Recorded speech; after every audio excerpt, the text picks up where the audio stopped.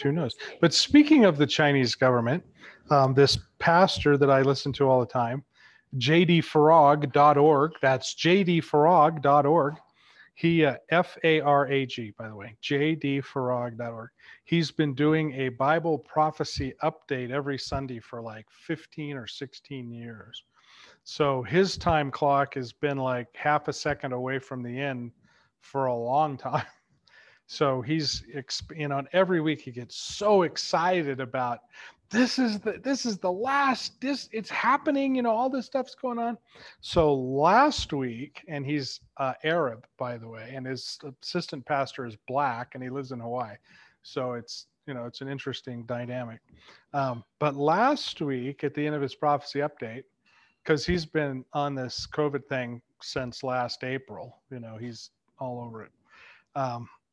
He asked his listeners to email him if they've had any personal experience with the COVID vaccine, good or bad. But obviously nobody's going to email him and say, oh, it's great, I haven't died yet. So he came on his Bible prophecy update this week, which would have been the 30th, May 30th, 2021, jdfarag.org. And he's a 100% full-on sold out pre-trib rapture guy. So I don't, I'm still hopeful, but I don't necessarily know that I agree with it. But anyway, the week before he asked people to email in, well, he got 2,000 responses from people saying, my daughter took it and she was dead in 2 days, or, just heartbreaking stories of these people who were injured apparently for life or who died. And it was eye-opening, and he has a few more viewers than I do, like about 1.5 million more. So, but still 2,000 people that listened to him reported horrible vaccine stories of death and destruction. So if you remember back when the vaccine first came out, the first person to get it, at least in Europe, was in England, and it was an old guy named William Shakespeare. And of course they picked him and made, all the TV stations were there, and William Shakespeare's taking the first vaccine and all that stuff. Well, William Shakespeare died last week of a stroke. So, and it's been 5 months since he got the vaccine. The health minister of Romania last week or the week before was, out in front of the television cameras saying everybody needs to get their vaccine. It's available in Romania now, and blah blah blah. And he got it, took it. 2 hours later, he was dead. Popular 28-year-old model in Sweden, same thing, doing all the commercials and, oh, we need to do this for the betterment of the neighborhood. Took it, hour later, she was dead. Another 35-year-old celebrity whose name escapes me went in, same thing. We got to take the vaccine. He died in the arms of the nurse who gave him the vaccine. There's 200,000 people in Europe so far that have experienced serious consequences, and 10,000 people that are dead. And the people that, keep track of that stuff say the number is probably 100 times that. There's been thousands of miscarriages, and I personally believe, just based on past experience, that you're going to find all of these people, or a lot of these people who took the vaccine, are sterile, because that's always been the purpose of Gates and his vaccines, is to sterilize the population. So he's in Africa, or he's in India, or he's in the Philippines, or all those nations that have all kinds of people that the humanists want to get rid of. So he goes in and gives them a free vaccine, which sterilizes, paralyzes, and or kills you. In 2017, Johns Hopkins University, who is actually where Satan himself lives, he's got an office on the top floor of Johns Hopkins. As I understand it, I've never been there. They came out with this vaccine that is contagious. So if you give it to one person, it will pass on just like any other, illness or disease through the people that they've come in contact with. And that was supposed to be the greatest thing ever. And we watched a show called, I think, The Last Ship or something. And it was about, it was kind of weird watching this show because it had been filmed maybe about this time, 2017 or something. And we were watching it on Netflix or Hulu or something. So this was after the fact. And the show was about this pandemic that had ravaged the world and killed most of the people. And, all these things had happened and wars had happened. Anyway, this was the last ship, the last battleship or destroyer or whatever it was on Earth. Everybody else was dead. And so it's 2 or 3 seasons of, the experiences of this last ship and all that stuff. And it was interesting in that program. Number one, you had this whole concept of a pandemic that killed all these people. And then the subplot was there were a whole bunch of people that were unaffected by it. They were just naturally immune to it. And there were some people that lived through it and then they had immunity and all that stuff. But they're in these bands of, marauding, you can imagine. So there's a scientist on board who had to go to the Arctic and find a certain bird or something to get whatever. And so she's trying to make a vaccine. And so eventually she builds this vaccine that, just like they say, is contagious.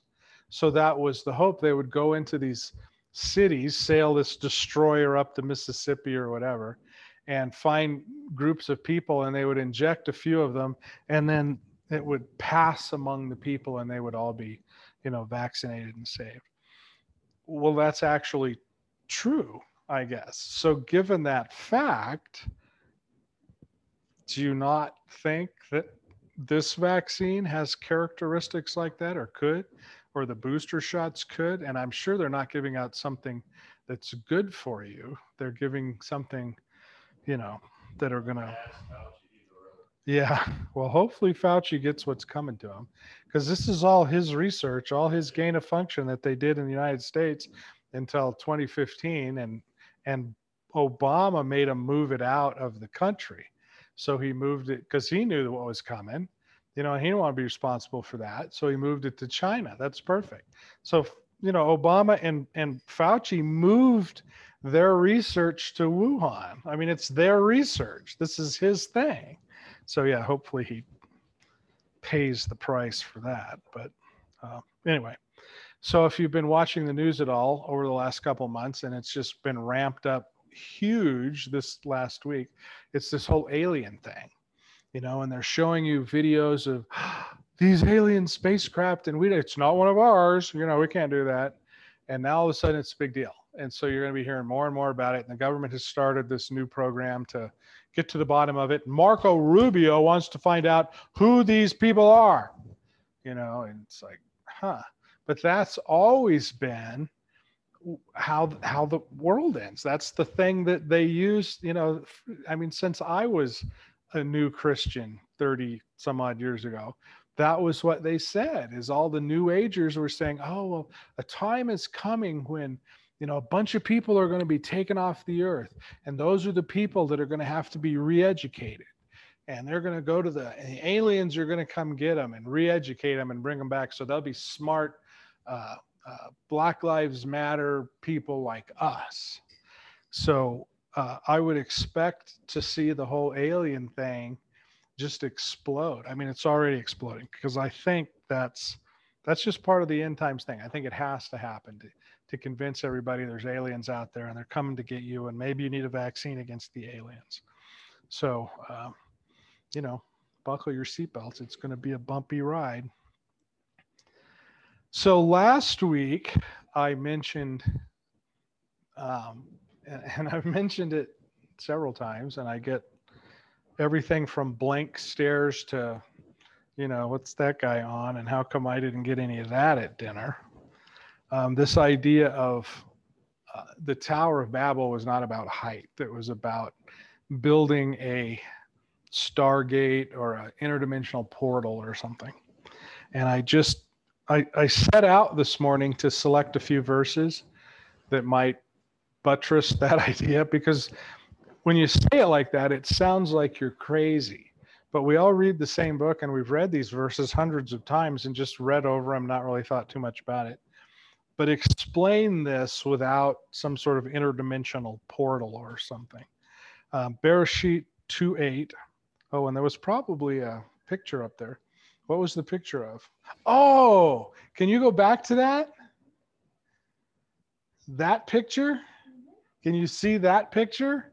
That's the picture I talked about a month ago or so that I thought was so cool. A picture of the Garden of Eden.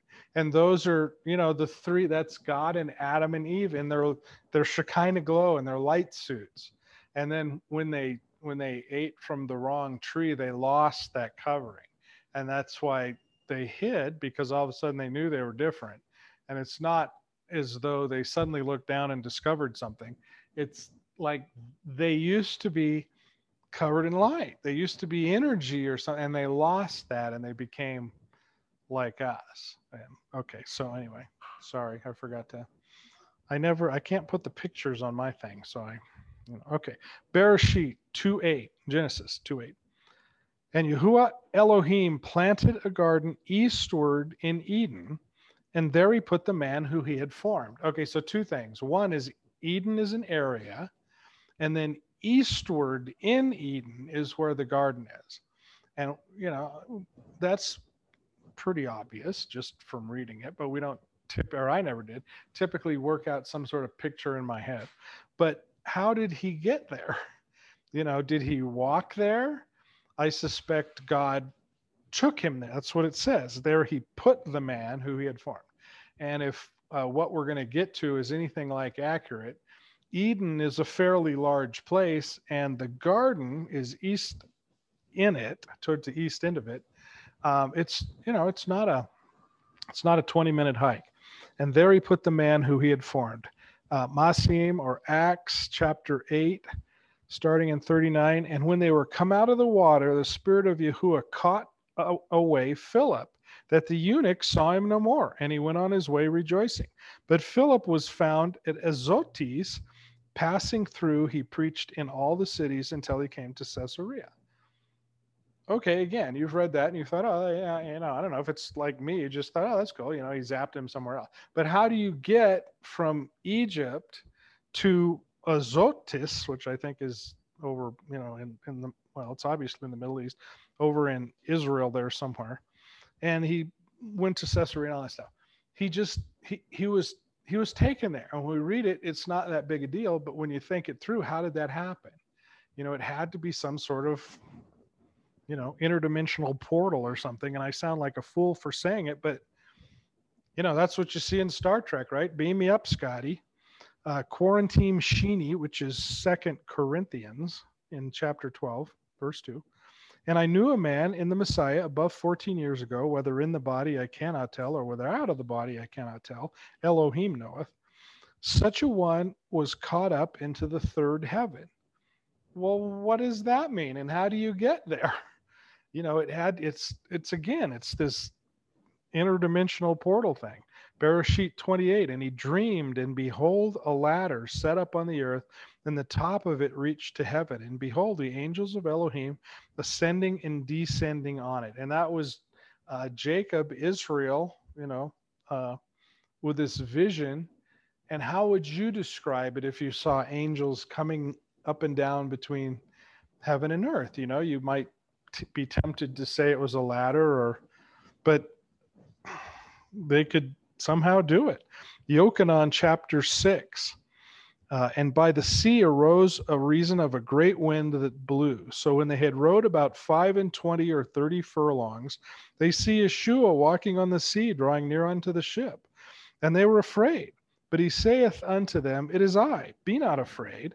They willingly received him into the ship, and immediately the ship was at land where they went. So the vessel is 30 furlongs out into the water, and as soon as he gets on, it goes 300 furlongs immediately to the other side. How does that happen? Bereshit 5, and Enoch walked with Elohim, and he was not, for Elohim took him. And Enoch walked with Elohim, for he was not, for Elohim took him. Okay, that might be a mistake. Ivrim, Hebrews 11, by faith, Hanok was translated that he should not see death. He was not found because Elohim had translated him. For before his translation, he had this testimony that he pleased Elohim. Masim, or Acts 12, and behold, the angel of Yahuwah came upon him, and a light shined in the prison, and he smote Kepha on the side and raised him up, saying, Arise quickly. And his chains fell off from his hands. And the angel said unto him, Gird thyself, and bind on thy sandals. And so he did. And he saith unto him, Cast thy garment about thee, and follow me. And he went out and followed him, and wist not that it was true, which was done by the angels, but he thought he saw a vision. I mean, he couldn't believe this himself. And when they were past the first and second ward, they came to the iron gate that leadeth into the city, which opened to them of its own accord. And they went out and passed on through one street, and forthwith the angel departed from him. How does that stuff happen? Bereshit chapter 18, and Yahuwah appeared to him in the plains of Mamre, and he sat at the tent door in the heat of the day. He lifted up his eyes and looked, and lo, 3 men stood by him. And when he saw them, he ran to meet them from the tent door, and he bowed himself to the ground. So these three guys just show up out of nowhere in the middle of the desert, and we know, later who one of those guys was, Bereshit. And this is where they went, chapter 19. And there came 2 angels to Sodom at evening. Lot sat in the gate of Sodom, and Lot, seeing them, rose up to meet them, and he bowed himself with his face towards the ground. These were the guys that were just in the desert with Abraham. I have never figured out how to say this. Revelation chapter 1. And I was in the spirit the day of Yahuwah, and I heard behind me a great voice as of a trumpet, saying, I am the Alpha and the Omega, the first and the last. What thou seest, write in a book, and send it to the 7 churches which are in Asia, unto Ephesus, Smyrna, Pergamos, Thyatira, Sardis, Philadelphia, and to Laodicea. He was on Patmos. He was on an island that has no other people. How did they? Okay, so you can do the same thing. There's the somehow he appears to Mary in Mark 16, to Salome and Mary, the mother of Jesus, in Matthew 28, appears to Peter in Luke 24:34, the men on the road to Emmaus, Luke 24 also, the apostles without Thomas, Luke 24, the apostles with Thomas, John 20:26. He appears on the shore of Galilee, John 21:1, on a mountain in Galilee with some of the other disciples, Mark 16. He appears to 500 people in 1 Corinthians 15. His ascension, he went up into the clouds, Acts chapter 9. He appeared to Paul after that, 1 Corinthians 15. How does that happen? There has to be some sort of this interdimensional portal or, something. And what about the whole regathering thing? I mean, everyone looks forward to the rapture, or describe it as you will, when we go to see the Lord in the air, right? Revelation 1:7, and behold, he cometh with the clouds, and every eye shall see him, and they which pierced him, and all kindreds of the earth shall wail because of him. Even so, amen. Or 1 Thessalonians 4, when we are alive and remain, we shall be caught up together with them in the clouds to meet Yahuwah in the air. And so we shall ever be with Yahuwah. So there are, and this is, these are just the ones I could think of. I was thinking I would find 2 or 3 verses. There are hundreds of verses that read like this, that will tell you that there is some sort of a Stargate or an interdimensional portal or a transporter room or something to move people around. And, the particle physicists tell us, if you believe anything they say, that we live in 4 dimensions, and anybody who lives in 5 dimensions or more could just pass through the things that we think of are solid. Because you've all seen the bogus Bohr model of the atom, where you've got a little nucleus, and then around it are these protons that spin, and most of the atom is nothing. So, and I would suggest that those models are completely bogus, and certainly they're not round, but that's for another day. So the theory is, if you live in a greater dimension than we do, you could pass through objects that appear to us to be solid as though they weren't. I don't know how that works, but you certainly see that in scripture where Yeshua just passes through a locked door or a block wall or something, and you see people popping in and out of one place to another. And there's stuff out there that we don't get. So when we were talking about the Great Pyramid at Giza, that whole pyramid complex, and I was suggesting that there's a lot more to that than meets the eye, that we still don't have a way to build that stuff, and we can't build it with the accuracy that they built it with.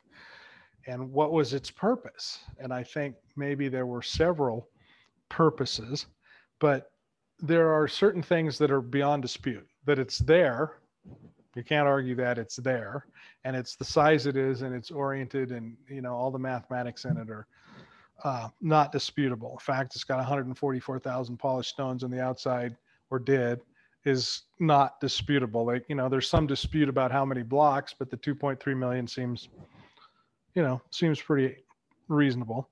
And there's no question it couldn't be built by normal human beings, by people like us. So it had to be built. I mean, how was it built? Well, we don't know. So you have to speculate. And was it built by space aliens from another planet? Probably not. So there has to be another answer. And I think, I landed on, and perhaps you did too, that it was built by these giants that we read about in the Bible, the Nephilim, the fallen angels, the people that would have had the knowledge because they had all the wisdom of heaven, all the things that we don't know. They would know how you get from place to place and how you go from heaven to earth. And, they would know all that stuff.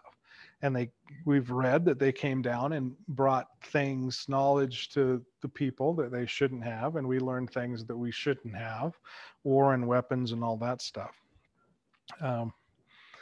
But why was it there? And I had speculated last week, I think, that there's a reason that it's right where it is. It could have been anywhere. If these guys were Nephilim and they could pop in and out and go wherever they needed to go, it could have been anywhere. So why was it there? And my suggestion was that was the place of the creation. That's where God, slapped the dust together of the plane and built Adam and breathed life into his body, gave him a soul, and all of that happened right there. So whether the angels were building it to honor that event, with information that Enoch brought to his sons Methuselah and Seth and all that stuff, and they hired or constrained the Nephilim to build it, or whether it was built by the fallen angels to sort of spite God. I don't know. I kind of go with the repository of all wisdom thing, and it was Methuselah and Seth, encouraging or somehow constraining the Nephilim to build all this stuff. But it doesn't. I mean, it does matter, I suppose. But I suspect that's why it is where it is, because you would almost expect it to be in Jerusalem or somewhere in the Promised Land or something. But the Bible tells us repeatedly that his people are birthed in Egypt. And if you take that absolutely literally, then Adam was made in Egypt, right? Yeah, that's what it says. His people were birthed in Egypt. So that to me makes perfect sense. So if that's true, and again, that's just my speculation, but if that's true, then that would be in Eden somewhere, right? So you might make a circle or a drawing of what you know to be true, and you could maybe get some sort of estimation of where Eden was. And then the Garden of Eden is in the east part of that. So if Eden is somewhere around, say Gaza was the center of Eden, and if you drew a circle from the center of Eden to, you include Shechem and a circle that comes around the other way, you've got an area there. And if the garden is eastward in that, that might give you some idea of where it is. But Scripture gives us some more detail. It gives us some instructions and some landmarks to find where that is. So let me read a couple things. Bereshit chapter 3. and you know the context of this. So he drove out the man, and he placed it he placed at the east of the Garden of Eden cherubims and a flaming sword which turned every way to keep the way of the tree of life. So if you're thinking Eden might be centered around Egypt, centered around the pyramid, and if the Garden of Eden is eastward of that, and if when Adam and Eve were ejected from it, they were ejected to the east, because it says he put the cherubim at the east of the garden, which is in Eden. So if you eject the guy eastward, you're sending him basically to Babylon. They're exactly due east of, as it turns out, Shechem, is Babylon. So Bereshit chapter 4, and again, you already know the context. And Cain went out from the presence of Yahuwah and dwelt in the land of Nod on the east of Eden. So it's the same place. It's to the east of the Garden of Eden, which is in the east of Eden. So it's in the same place. It's in the plains of Shinar. It's where Babylon is. So Adam and Chava and Cain and his folks are essentially in the same place. And I have a map that we'll get to. That's the geographical note. Babylon is directly due east of Shechem. Just saying. Okay, Bereshit chapter 10. It says the sons of Ham are Cush, Egypt, Put, Canaan, and the sons of Cush are Seba, Havilah, or Havilah. That's the name of the land. Sabta, Rama, and Sabekta. And the sons of Rama are Sheba and Dedan, which is Saudi Arabia. Cush was the father of Nimrod, who became a mighty warrior on earth. He was a mighty hunter before Yahuwah. That is why it is said, like Nimrod, a mighty hunter before, which actually means in the face of Yahuwah. So Nimrod was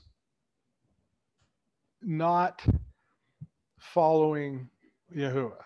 He was opposing him, and he was a mighty hunter in the face of Yahuwah. So he was trying to destroy the things of God. He was a Democrat. That's right.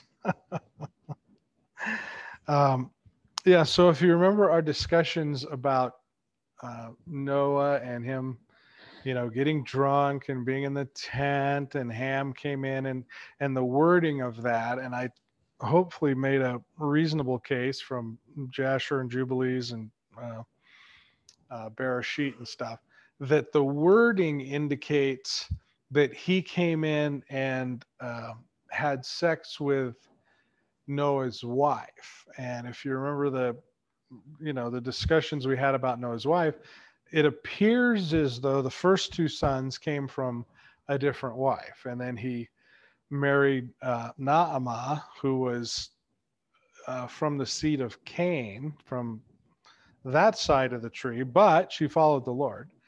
And if you remember, I think it was in Jasher, Enoch, I don't know, one of those, where it said that Noah didn't want to marry her, and his father went to the Lord and discussed it.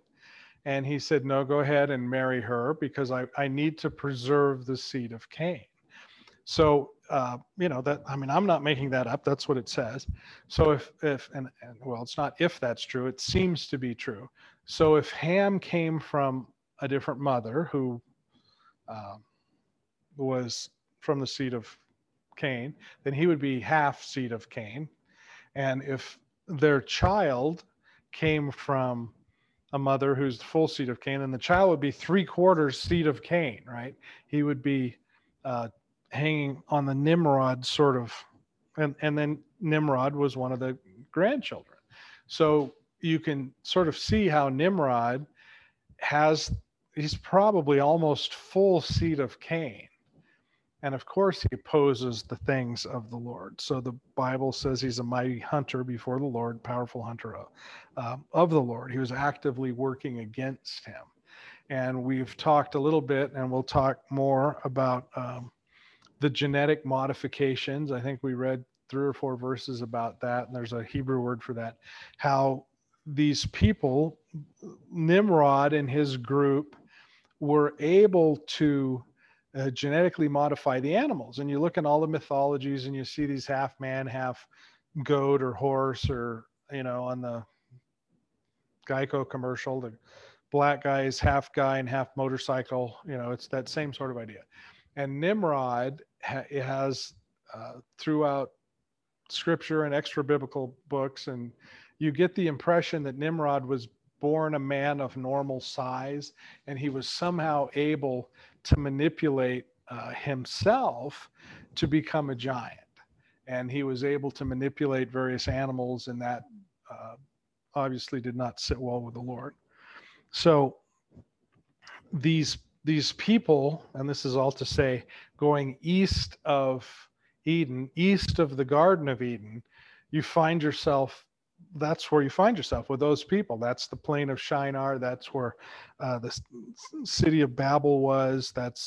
Or the Tower of Babel. That's where Nimrod and his people were, and all of this stuff that was happening that was the Lord was not thrilled with. And if you remember, again, and I don't have this, but Genesis 6, the Lord was looking down at their Stargate or whatever it was they were building, and he came down to look it over, and he said, well, if we don't do something, being the Trinity, if we don't do something, these people will be able to do anything they want to do, which indicates they would have been able to build this Stargate, would have been able to get back and forth, to heaven, and the Lord said, we got to put a stop to it. So we're going to scatter the people and scatter their languages and all of that.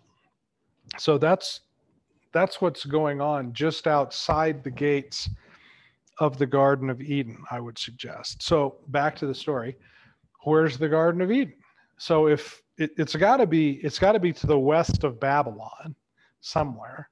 And I would suggest if the pyramid's the landmark for where you draw the stuff, it kind of makes sense to me. I don't know, but that's the speculation part. So Bereshit chapter 2 gives us some more clues. And a river went out of Eden to water the garden, and from thence it was parted and came into 4 heads. And the name of the first is the Pison, and it is that which compasses the whole land of Havilah, where there is gold. And the gold of that land is good. And there is bdellium and the onyx stone. And the name of the second river is Gihon, and it is the same that compasses the whole land of Ethiopia. And the name of the third river is the Hiddekel, which goeth towards the east of Assyria. And the fourth river is the Euphrates. So we've sort of assumed, or I've sort of assumed and taken you there, that Eden, and specifically the Garden of Eden, is to the east of Egypt, maybe to the northeast of Egypt. And I'm putting it near Shechem, and you'll see why next week, or Jerusalem, or, because everything in Scripture is focused on that area, right? The Promised Land, Shechem, Jerusalem, everything happens there. So it makes sense to me to think that the garden would be there. But there's all kinds of people who have come up with different ideas. Louise had read a guy who I know. His name is Stanley Deo. And he came up with the Garden of Eden was in Tanzania. And he came up with all these good reasons and maps and charts. And one of the reasons is there's a verse that says when Satan, or the enemy, was walking through the garden, he was walking through, what is it? The rocks of fire, which volcanoes, I can't see volcanoes in the Garden of Eden, but who knows? And there's all these volcanoes in this valley in Tanzania that he's got all these rivers, and he thinks it's there. And then there are people who think it's by the Gulf of Aden, it's that land spit by Saudi Arabia and stuff.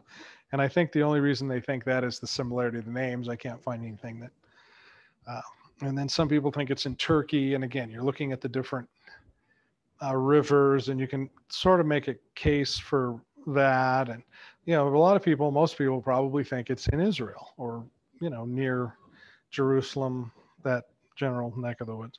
So there's all these different ideas, and, they all have some merit. I mean, except the whole Gulf of Aden thing. But it should be, given all the information we have, it should be reasonably simple to find the Garden of Eden.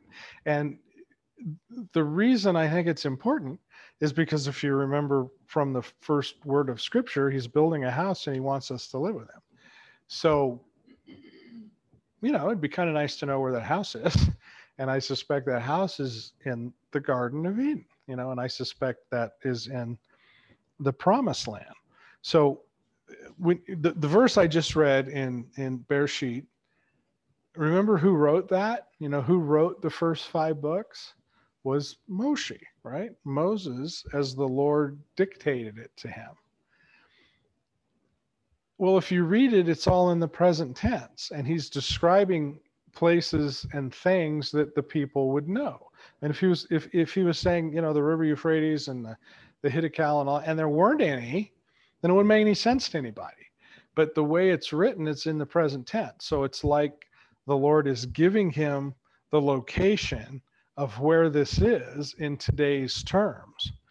So I thought, well, we should, and it's not like I thought this, hundreds of people have thought this, thousands of people have thought this, and have decided to dig through what the Bible says. I mean, where is this? Because this should be pretty simple. And a lot of people say, well, the flood would have destroyed them all. And that's true. But he's not describing them before the flood, apparently. He's describing them after the flood because it's all present tense. He didn't say they were there and we don't know where they are now. He's saying this is where they are. So some of this is pretty simple. The Hiddekel River is mentioned several times, and most prominently you see Daniel was sitting at the river Hiddekel. Well, Daniel was in Babylon. So that's pretty simple. You go to a map and you see what river goes through Babylon, and it's the Tigris. It's still there. It's exactly like what Daniel said and Moshe said. So that seems pretty simple. And I don't know if Tigris is a Hebrew word, but there is a Hebrew word that is Tigris, and it means to surround. And if you look at what the Bible says about the Hiddekel, it surrounds, I guess, we need to get to the maps. What you would call, no, don't go there just yet. Saudi Arabia and all the little fiefdoms, the UAE and Bahrain and all that little spit of land. And the Tigris would have gone around it, what's now the Gulf of Aden and some of these other things. Okay, so the Euphrates is mentioned 19 times, and it's pretty obviously the same Euphrates that's there now, because it kind of goes exactly where they say it goes, and it sort of parallels the Tigris. It's a little south of that. So those two rivers are still there, and they're easy to find, and you know where they went. The land has shifted some, and we'll get into some of this maybe next week. But the Pison is a little different because it's only mentioned once in Scripture, and all we know about it is there's gold there and bdellium and onyx. But we do know for a fact that there's this huge dry riverbed that runs across Saudi Arabia, east to west, or it sort of cuts that in half, and it's not there anymore. But you can see this immense, far bigger than the Euphrates. It was a huge riverbed. So if it's pretty much smack dab in the middle of Saudi Arabia, and I'm thinking, well, it should be easy. We should be able to find gold there. Well, what do you find there? Oil. Well, how would you describe oil in, 5,000 years ago? It would be meaningless because it's not olive oil. It's crude oil. Black gold. That's right. Jed Clampett was right. It's black gold. And I just thought that was interesting, because if the Bible says there's gold in this land, wouldn't you think everybody and their brother would be there trying to dig it up, finding the gold? And it's, I mean, it's almost too much of a coincidence that there's no gold, but there is some of the largest supplies of crude oil in the world right underneath this dry riverbed that runs exactly where we need it to run. So that could easily be the Pison River. And again, that's, but one of the things that sort of has me convinced, I mean, there is a huge dry riverbed. There's no question there was at one point a giant, huge river that ran there. And the way it lays out where that river is, and the way the Tigris is and the Euphrates, and we'll get to the Gihon, which is the nail in the coffin, to me, it forms this piece of land, which could easily be the Garden of Eden. And the thing that kind of nails it for me is the children wandered for 40 years in the desert. So if you thought that the Garden of Eden was in Saudi Arabia or the Gulf of Aden or like that, then that means those 40 years they would have spent walking in the garden. Well, they didn't. They were in the wilderness. But if the Pison defined the southern, if you want to say the southern edge of the garden, then the 40 years wandering would have been in the desert. It wouldn't have been in the garden, and they would have had to pass through there to get into the Garden of Eden. So I don't know, to me it makes sense. But where's the Gihon? You have to have the fourth river, right? Okay, so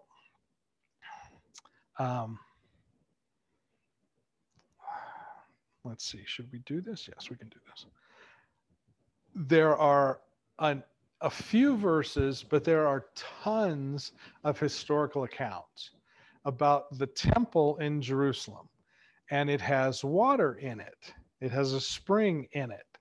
So there are, you can do. I mean, that's where Saul was, I don't know, crowned or inaugurated or whatever, was in this. That was in the pool of Siloam. Yeah, which is right there, because just outside, well, and again, this is one of these things that bucks common flannel graph Christianity, because everybody tells you that the temple was on the Temple Mount. It's where the Dome of the Rock is. Well, it's not. It couldn't have been, for a variety of reasons. It's like 1,000 yards south of that. And if you read through scripture, and again, through Josephus, and there's a number of historians of the day, and they describe the Temple of Jerusalem as being, well, in fact, let me just read one. Well, this isn't it. Shemoth, Exodus 25:8. It says, and this is the Exodus. Let them make me a sanctuary that I may dwell in the middle of them. Tavak is that word, in the midst of them. Remember the picture, the temple, or the temple in the wilderness, was dead center among the people, right? They went out in all four different directions. It was dead center. And the wording is that let me build my tabernacle in the center of. Well, that was in the dead center. And that's a picture of the tabernacles to follow. So again, I mean, maybe it's splitting hairs, but to me, it seems like if that's the exact picture and the Lord was clear with Moshe, you have to follow my directions exactly. It's because the future temples were going to be exactly in the midst of the people too, which is where he wants to be. He doesn't want to be out in the suburbs somewhere. He wants to be in the midst of the people. Well, the city of Jerusalem is actually built on this little sort of crescent mound sort of thing. One points sort of the brook Kidron, and then can't remember where the other one points, but the whole city is sort of built like a half moon on this little raised part. So if the temple was in the midst, it would be in the center of that, which would be like, say, 1,000 yards southwest of where the Temple Mount is. But all of these things, you read in scripture that the Romans, and I can't think of the guy's name, the Roman general, could look down and see the things happening in the Temple Mount or in the courtyard of the temple. We couldn't do that if the temple was built on the Temple Mount.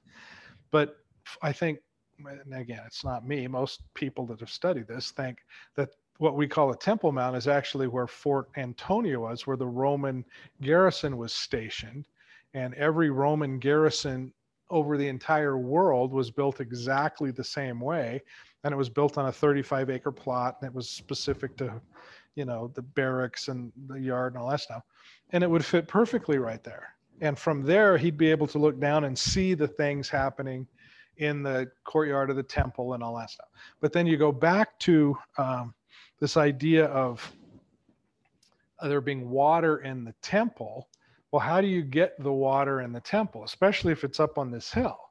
You can't. I mean, unless you pump it, it's not going to flow uphill on its own. So there has to be some mechanism through which you get water to it. And there's nothing there. I mean, there's never been water on the, they call it Har Sharif, or whatever the Muslims call that. There's never been water up there. I mean, to this day, there's not water. You have to pump it up the hill to get to the mosque. It's a terrible place to build anything because there's no water. So if you've got water in the temple, or then that presents, how does the water get there? Do you have people hauling it up? Maybe. Is there some sort of mechanical? Maybe. I don't know. But there is a spring in the city of Jerusalem. And where is it? Dead center in this crescent moon thing. It's dead center in the city of David, which is why they built the place there in the first place. Well, they built it there because God wanted it there. But right dead center, there's a spring. And it's a weird spring. It has this chamber underneath, and it's called the word in Hebrew is Gihon. It bursts forth. So what happens is this chamber fills up with water, depending on, the weather and the rain and all this stuff. And then when it gets full, it spurts up a bunch of water. So you never know when it's going to do it. But that's the word in Hebrew is Gihon. Well, that's the name of the river, right? Is Gihon. That's the fourth river we're looking for. So, and this river runs underground through certainly the area of Jerusalem and whatnot. It runs underground. So what you were talking about was the Pool of Siloam, which is just on the other side of the temple. And between the Pool of Siloam and the temple, there are these terraced gardens that they grew most of the food for the people in Jerusalem. And it was called the King's Garden. Well, it's watered by this spring of Gihon, but it doesn't burst forth all the time. So what they had to do is they had to build a big pool to collect it so they could use it all year as they needed it. And then when the thing would burst forth, it would fill the pool again. And if you think about, probably getting ahead of myself here, if you think about the story of that you were talking about, the guy was born blind, and he'd been there for 38 years. And the account goes, when you see the angels stirring the water in the Pool of Siloam, if you're the first one in, you get healed. Well, if the Pool of Siloam is fed by an intermittent spring, there are going to be times when it bursts forth and it comes from underneath and it fills this pool. So of course the waters will, and I thought that was interesting. And it's there. In fact, they call that the waters of Yeshua, the waters of salvation, because it provided all the water for the city of Jerusalem. It provided water for the crops for them to grow. It was literally the water of salvation, but they called it the water of Yeshua. And if you think that through, what was happening is this guy that was born blind. And one of the things that the Jews, they have this criteria, we'll know when the Messiah comes if, and they've laid out all these things. And the very first thing, the first proof that the Messiah has come is that he will be able to heal a man born blind. So what happened at the Pool of Siloam? The waters of Yeshua, and then Yeshua is standing there saying, do you want to be healed? And the guy says, well, yeah. So he makes mud from spit, puts it in his eyes, says, you go down into the waters of Yeshua, says Yeshua, and you will be healed. And that's exactly what happened. So, it's a great account, but it's also proof to anybody looking for the Messiah that that is the Messiah, because that was the first proof that they needed. That was the only proof that they needed. If this guy could heal a guy born blind, we knew he was the Messiah. And not only did he do that, he did it at the waters of Yeshua. And that was this, I believe, river of Gihon, this spring. And that was the water that would come up in the temple, because they had a pool there for baptisms and stuff. That was the water that watered the terraces and all the crops. That was the water in the pool of Shiloh. That's where Yeshua was. And when we get to the Feast of Tabernacles, and we'll do this before then too, the water ceremony is huge. This is a giant deal. And the rabbis said, you have never truly known joy in your life until you've seen the water ceremony. And that seems, Jews are good at exaggeration. It seems like that might be exaggerating a bit. But when you put it in context, that is the water of salvation, Yeshua, and Yeshua was there, and he was saying the things that he was saying, I mean, it gives you goosebumps. This is everything the rabbis said it is. But anyway, that's what was happening. I was going to read you Yochanan 5. It says, for an angel went down at a certain season into the pool and troubled the waters, and whoever then first after the troubling of the waters stepped in was made whole of whatever disease he had. Well, I would suggest to you that the troubling of the waters is caused by this intermittent spring bubbling water into that thing. And it was also, okay. And that word is Gihon. So I suspect that is the Gihon. That's the Gihon River. And that's a car horn. We normally don't live in that kind of neighborhood, but so where did the Gihon go and where did it come from? Because it's underground. And it does surface occasionally and you see it and all that stuff. But when you start looking at, how much time do we have? Not that much time. When you start looking at this, this idea that there was one landmass on Earth, and in school they teach it as Pangea. Thank you so much, Pangea. That somehow the continents have separated. They've just drifted apart. Maybe. Basically, if the government or the government indoctrination camp public schools tell you something, I'm immediately against it and think it's probably a lie. But there is some really good science. Well, and it doesn't even take science. If you go to Google Maps, and again, I hate, Google is the enemy too. But if you go to Google Maps and you look at the oceans, it's real easy on the east coast of our country, the Atlantic, because the Atlantic is very small compared to the Pacific, to see how the continents fit together. They just fit together like a glove. All the parts and pieces match. Did we get to the? Okay, let's do them. I wish I had a way to put these. Okay, so look, here's the rivers I was talking about. You see this thing in the middle is basically Saudi Arabia, and you've got Oman and Yemen and the United Arab Emirates and Bahrain and all.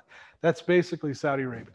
And then Egypt is down here, and what we would call Israel is above.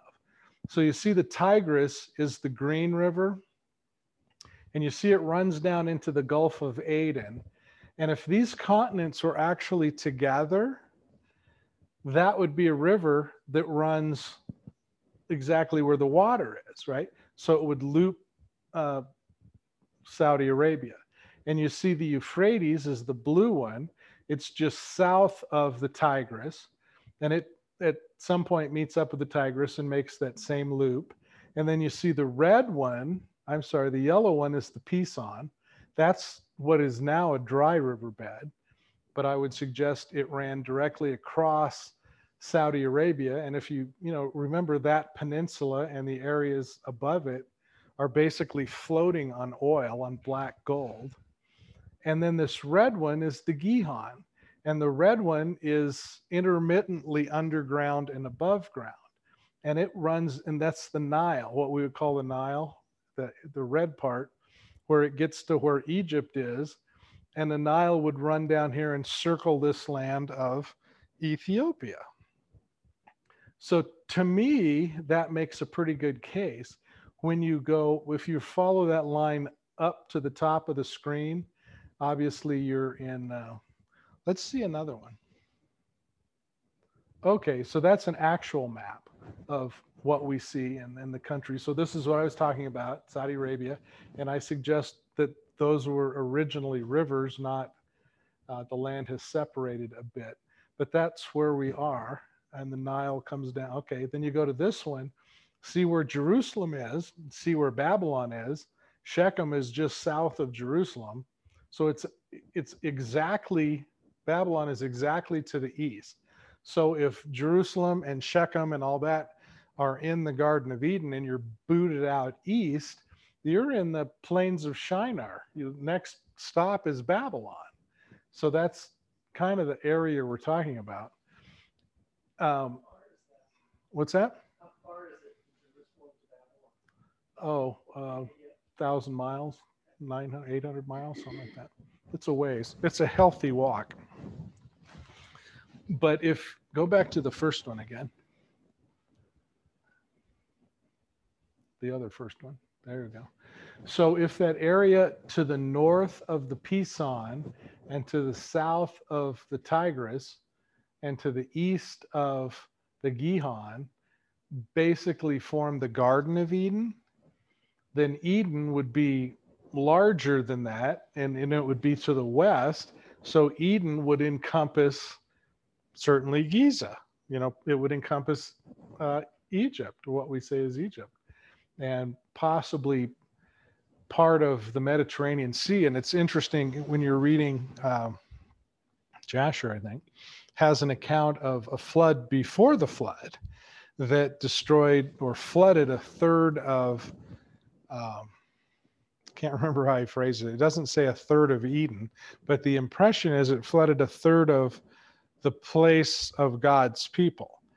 And if, you know, if this is anything like true, and if Eden is bigger than that, and if it went out into what is now part of the Mediterranean, about a third of it now is underwater as the Mediterranean. And there have been people speculating that, oh my gosh, that's where Atlantis was, and, you know, all these other things. But I don't know that I buy any of that. It's just interesting that it seems to lay out right. And when you start thinking about the land all fitting together so well, and on, you know, like I say, on the east over the Atlantic, a child can see from a map that those countries just interlocked like magic. What's harder to see is they interlock on the Pacific side too. It's just the Pacific is so big, it's hard to make that connection. And that's what when you go to Google Maps and you can see the stretch marks, and you see these stretch marks across the Pacific, that it seems like those land masses were connected together at one point. And then you start reading things about, you know, I named my children Joktan and Peleg. And Peleg means to be broken up by a stream of water, and Joktan means to be like to be made small or something. So why do you name your kids that unless something happened? And there's a guy, he's not a Christian, he's, you know, something of an evolutionist, but he's got this model that all of the land was all connected at one point, and rather than the land breaking up, the earth got bigger. And he describes it as he puts all the land masses of, you know, America just like on a globe. And so you have to buy the globe idea. And then you let the air out of the balloon and all the land comes together to one piece. And it would work the same being on flat or being on a globe. If all the land is basically connected, and if those were rivers instead of, you know, the Gulf of Aden and Gulf of Suez or whatever those things are. And then the land, the earth either got bigger or the balloon pumped up or whatever, and the land masses separate, you see exactly what we see today. And it's interesting when you go to the, you know, the United Nations map, which is a flat earth map, and you shrink it, all the land is connected, and you grow it and they all split just like you see. And then again, you've got, you know, Peleg and Joktan, something happened And I don't know, I'm just saying, you can look at, again, Google Maps, and you find what they call the North Atlantic Rift and the African Rift. And there are places that were rivers, but something happened, the land moved. So now they're either underwater, or the river has gone underground, and they call these things rifts. And it connects exactly to the Gihon, and it runs both down into the Nile and up towards Greenland. And of course, on a globe Earth, you couldn't really do that, but on a flat Earth, you could.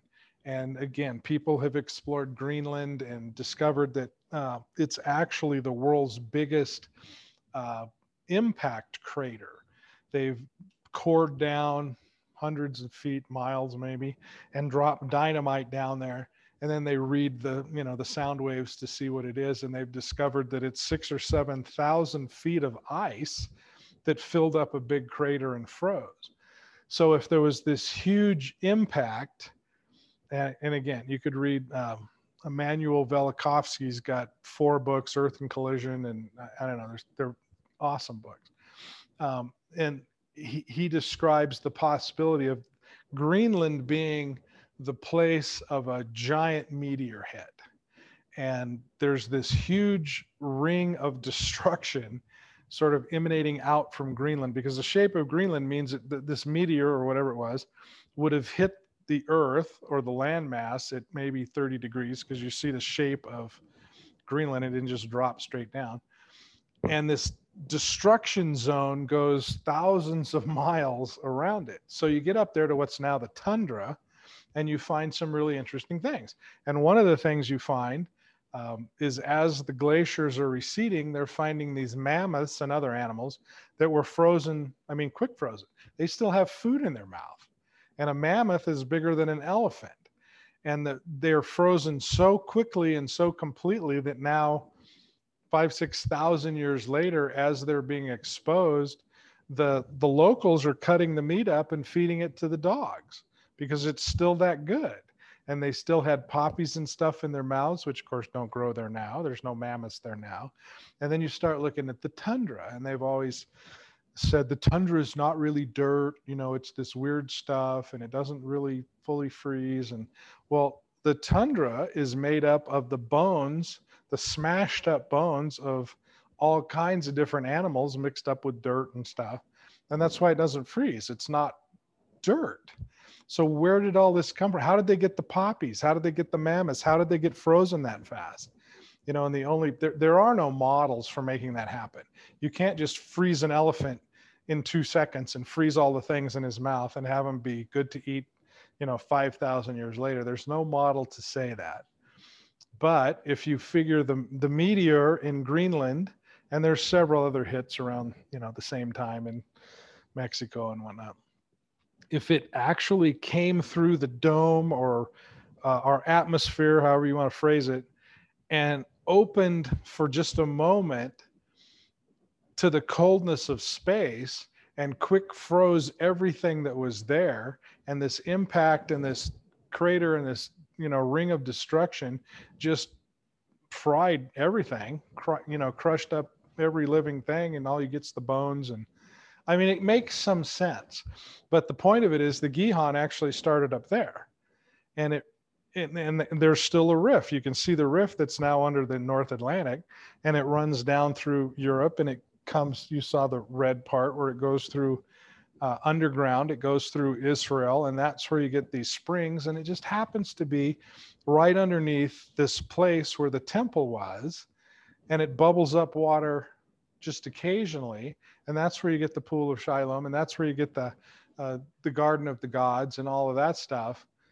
It's just, it's almost too much to think about, but it all fits so perfectly. There's nothing about that story that doesn't make perfect sense. You can be a current evolutionary scientist and it makes sense, or you can be a Bible believing Jew and it makes sense, or you can be a Christian flannelgrapher and it makes sense. It's just, it seems obvious. That's where all these rivers were. And the Bible, why would they even tell you that?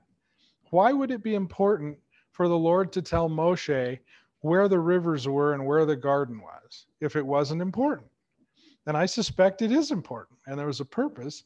And I suspect that purpose is that's home. That's the promised land. That's where we're going to go. That's where we're going to be like the, the light, the Shekinah glow guys. That's where we're going to be walking in the cool of the afternoon with the Lord, looking like that in this awesome place. And I don't know. That's just, how are we doing? Not too bad. I don't know. That's where I'm thinking the Garden of Eden is. And we'll do some more next week.